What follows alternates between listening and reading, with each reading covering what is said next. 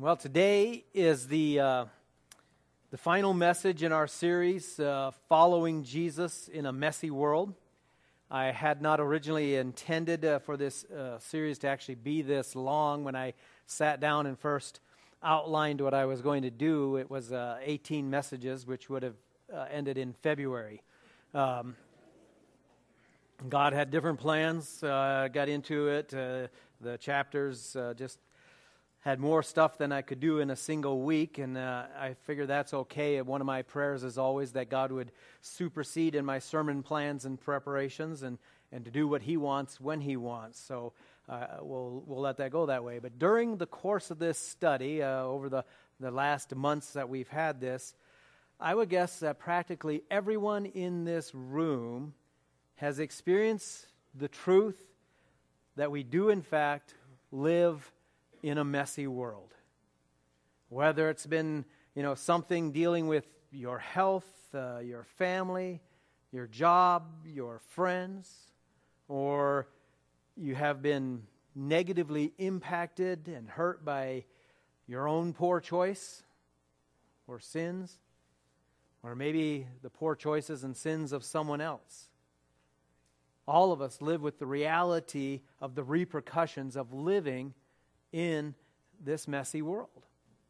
And it's been my hope and my prayer that through this series you would have not only been challenged, but you would also have been strengthened and equipped for how to handle it, how to deal with the messiness that this life brings.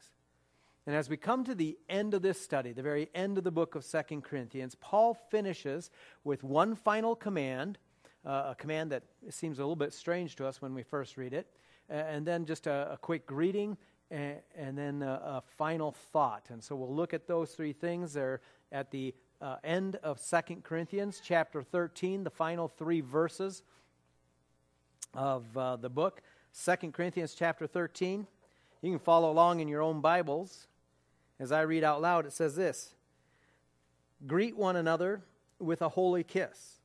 All the saints greet you. The grace of the Lord Jesus Christ, the love of God, and the fellowship of the Holy Spirit be with you all."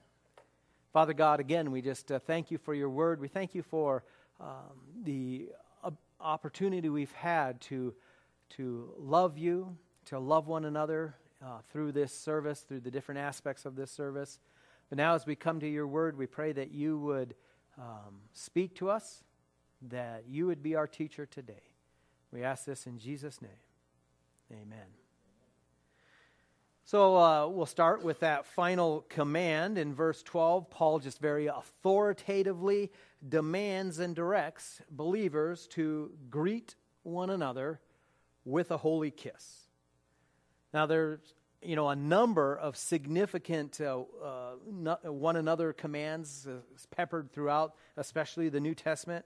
And I'm sure you're familiar with most of the common ones. Love one another, be kind to one another, encourage one another, pray for one another, or some that are in the negative, do not judge one another. We've heard and we've seen on these. The list goes on and on. And many of you are familiar with all of those. But how many of you, prior to reading this verse this morning, remembered that we are commanded by God through the Word to greet one another with a holy kiss? Now, before the teenagers start smooching in the front here saying they're just obeying the Bible, that's all I'm doing. Perhaps I should give a little bit of an explanation. So a kiss. A kiss was the normal, common means of greeting one another in that culture.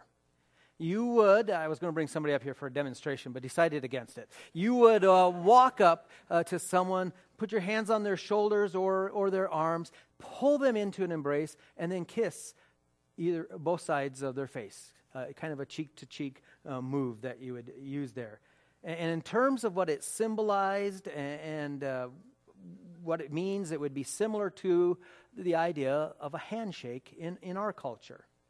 The big difference, of course, being that back then in that culture, it was the men who greeted men and women greeting women. In our culture, a handshake, it's perfectly acceptable to go across sexes. But back then, that would have not been done. You would not have crossed that line, except for in the case of private, intimate family situations. But other than that, it stayed that way. And so here's the command that we have. This statement, it's written in the imperative. So is the Apostle Paul saying here that we have to stop shaking hands and reintroduce the kiss as a traditional greeting?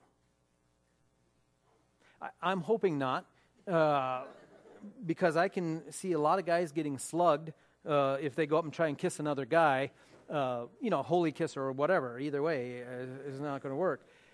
Luckily, that's not the case. That's not what God's looking for. It's the function, not the form, that he's interested. The form may have been a kiss back then, a handshake today, but it's the function that's important to him. And now maybe you're wondering, well, what's so important about greeting one another that God feels like he has to put a command in Scripture for us to do it?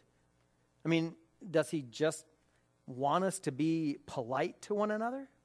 I mean, being polite's good, right? It's a lot better than the alternative.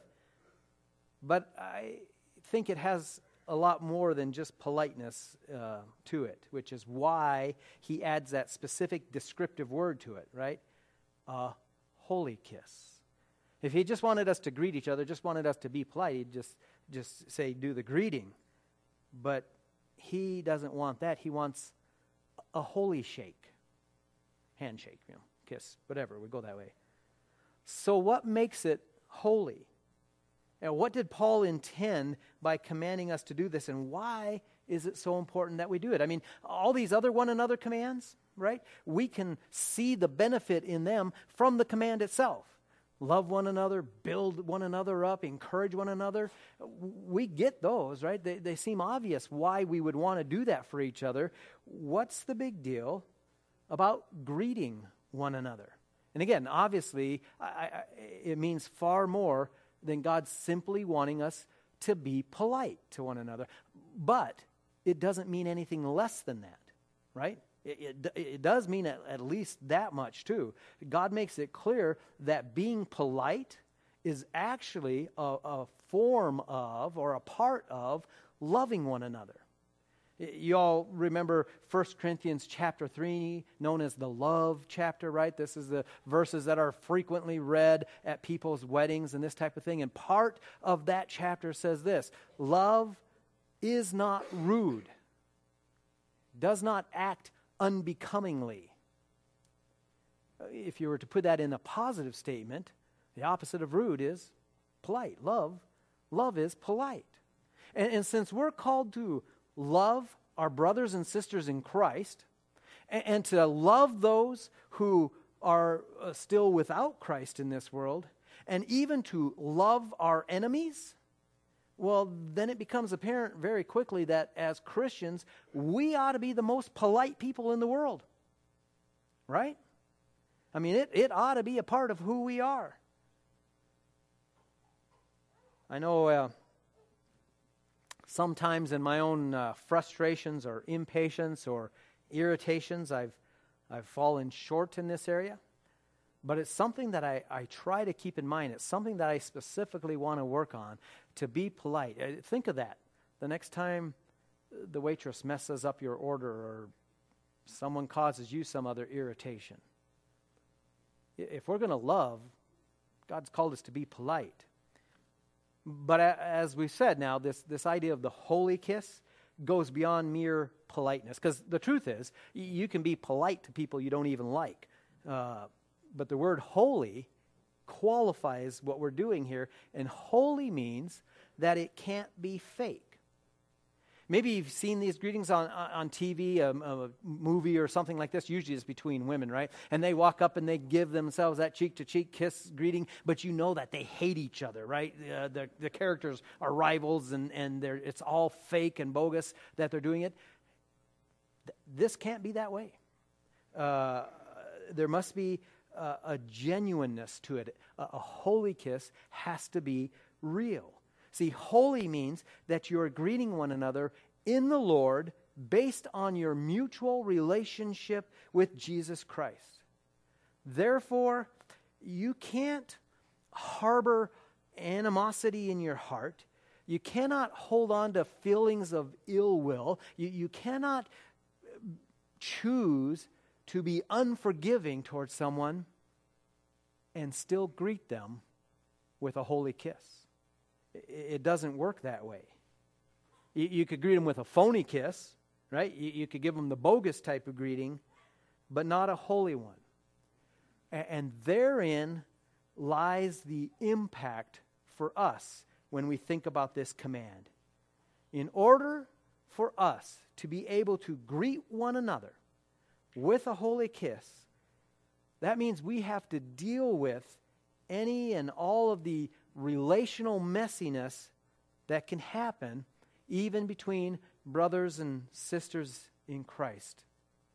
It's going to happen, actually, because we live in a broken world. That one another in this command, that means it's specifically talking about your fellow believers, your brothers and sisters in Christ.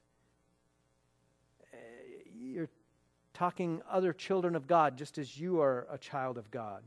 And if we want to obey this command, and more importantly, if we want to honor God through it, then that means we need to choose to keep short accounts in our relationships with one another so that we truly can greet each other with a holy kiss. I mean, the truth is that just because you're a Christian, it doesn't mean that messiness won't happen. It will. We all get tired and grumpy at times. We all experience frustration and irritations, and sometimes in that position, it can cause us to say something or in a less than kind way, or do something that's not particularly winsome or kind. Beyond that, we all still struggle with sin.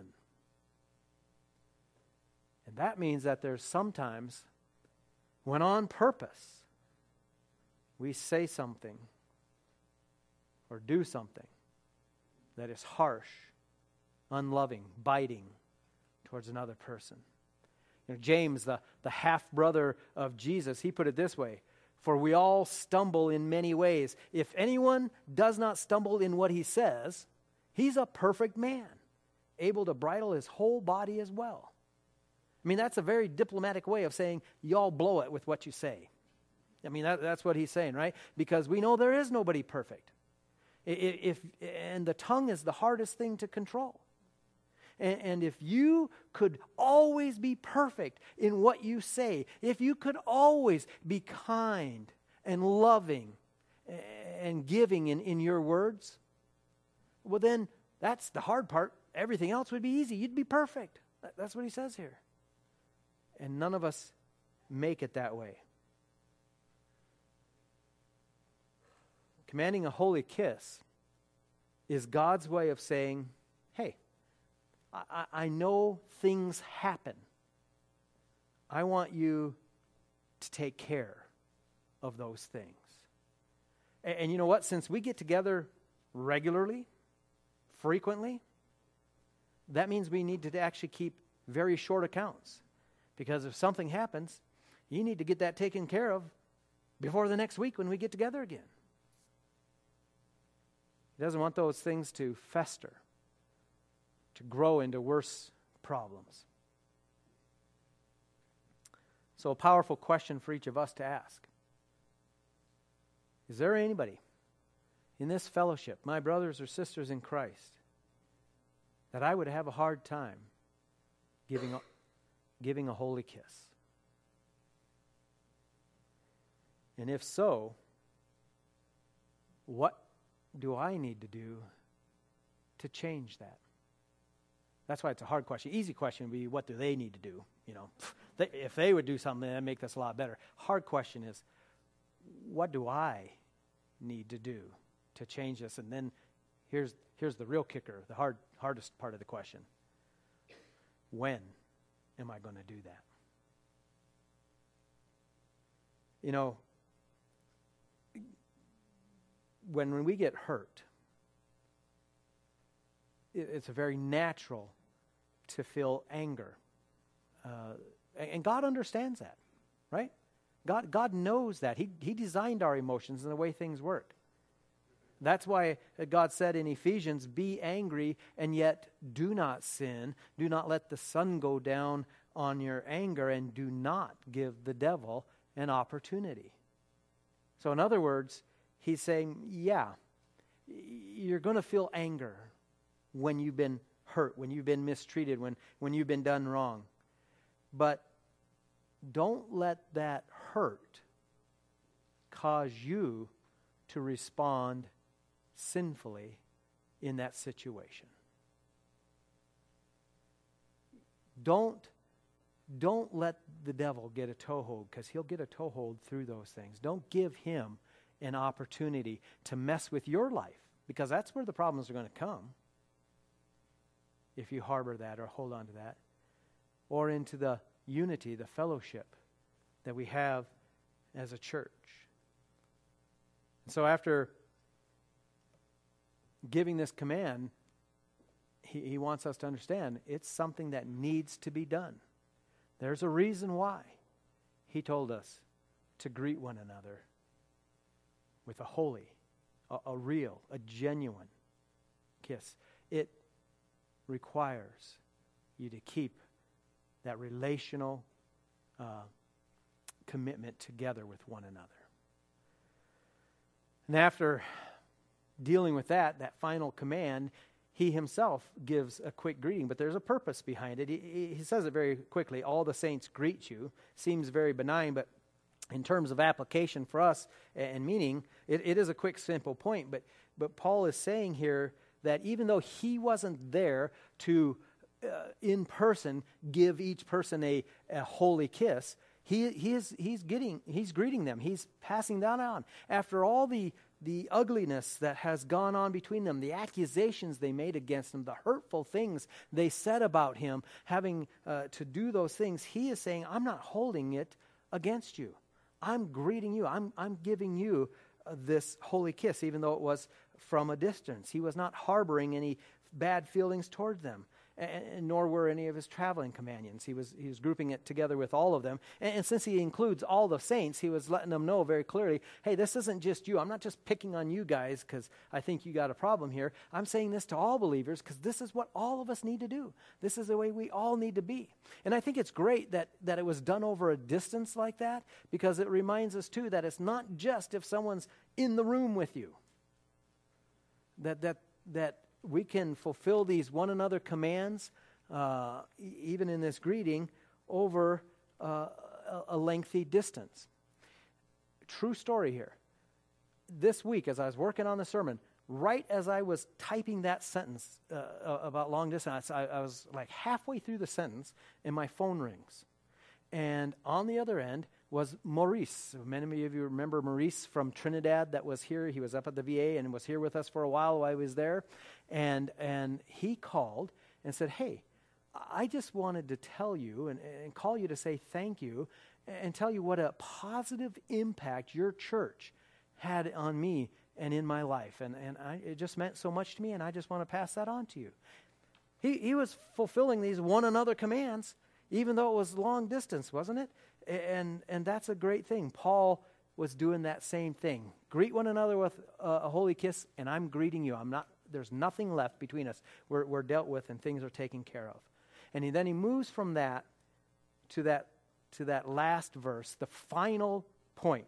Final point, not only for this message, but for this entire series of following Jesus in a messy world. Verse 14, the grace of the Lord Jesus Christ, the love of God, and the fellowship of the Holy Spirit be with you all.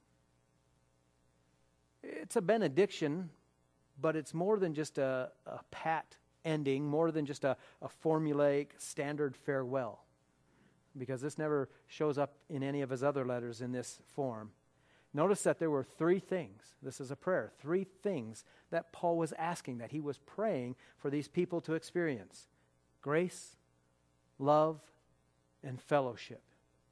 You know, every church as well as every individual person, has a story. There is a story to your life. And your story, like everybody else's story, has ups and downs, has twists and turns, perhaps has hit you with some sudden, unexpected plot change. And your story, although it may have some general similarity to other stories, is unique because it's your own personal story. And oftentimes, most of the things we like to share about our story with other people sounds pretty good. And there are elements to all of our stories that we rightly can be proud of, right? Maybe you've attained some hard-fought-for goal or achievement in your life, or maybe you've overcome some extremely difficult hurdles, or you've survived some incredibly tough challenges recently, and those are highlights. Those are the things we like to be able to share with other people about our story. You've experienced, you've been given some blessings from God, and those are wonderful things that you can talk about. But if we're honest, we would also admit that our stories are not all good. Because I would be fairly safe in saying in here that we've all made decisions and choices that we're not proud of. Ones that we hope nobody else really would ever know about. There's been lapses in judgment, mistakes made along the way. Chances are, if you're human, and I'm assuming that's most everybody in here, if you're human, you've made an emotional decision that after things calm down later on, you really regretted. You've given in to selfish or sinful desires. There's been times where you feel like you've let God down, let yourself down, or let others down. Maybe your story includes a decision that took you way farther down a path than you ever intended to go. It seems so small and benign at first, but it ended up negatively impacting your life in a powerful way. Maybe you found yourself somewhere you never really wanted to be. You did things that cost you more than you ever knew they would cost.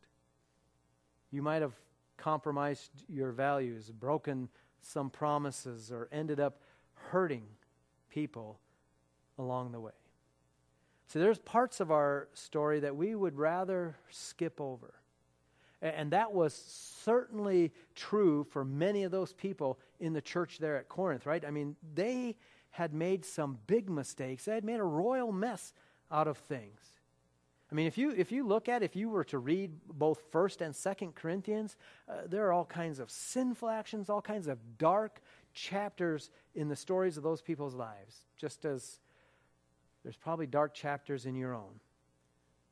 So here's the good news. Your story is not over. The final word of your story has not yet been written. After all these sinful things that Paul had to confront, after these emotionally draining clashes with the church, after having to challenge them on many of these points and redirect them in these things, he shows them that the end of their story can be different. Here's what it can look like: grace, love, and fellowship.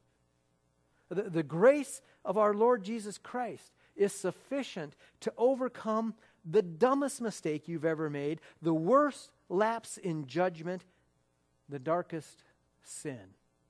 His grace is greater and deeper and wider than your most shameful failure.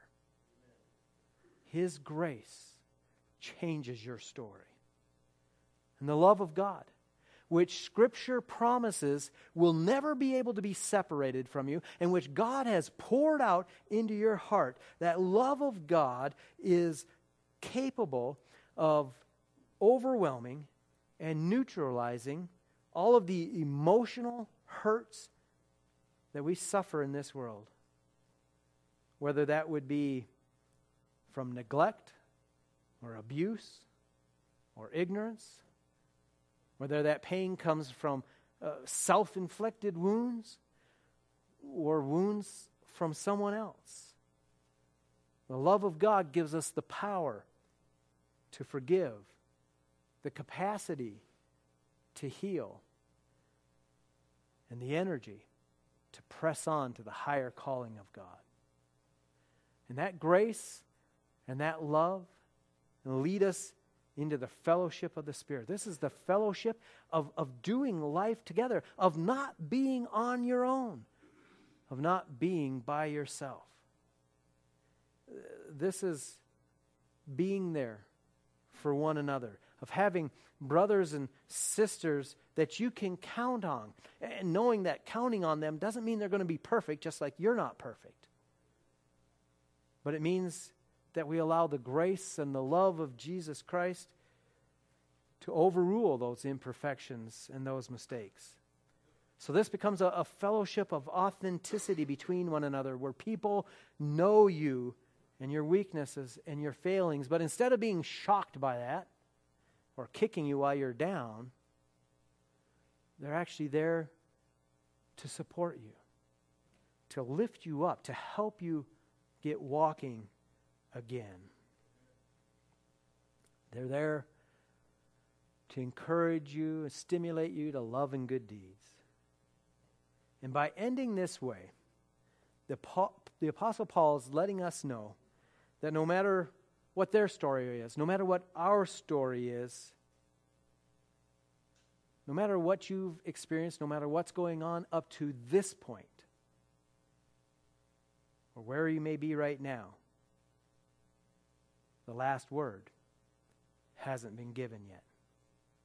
The last word is of life-changing grace, of transforming love, of affirming fellowship. And I'm not sure, I don't know everybody's story in here. I don't know where you're at, what you might be facing right now, but I do know, I can guarantee you, the last word has not yet been spoken. Now, I can guarantee that because you're all still alive. You're all still breathing. Some of you look a little comatose, but I can tell you're still alive. If we have breath, the last word has not yet come. And the last word is the grace of our Lord Jesus Christ, the love of God, and the fellowship of the Holy Spirit. And when you apply those things to your life, your story will go in a new and positive direction beyond what you could ever envision or dream. That's the benefit of following Jesus in a messy world. Would you pray with me? Father God, again, we just thank you so much for your word. We thank you for what it teaches us. We thank you for your presence with us and for the promises that you give. And God, I pray right now for each person here that they would receive and experience the grace of our Lord Jesus Christ, the love of God, and the fellowship of the Holy Spirit. We pray this in Jesus' name.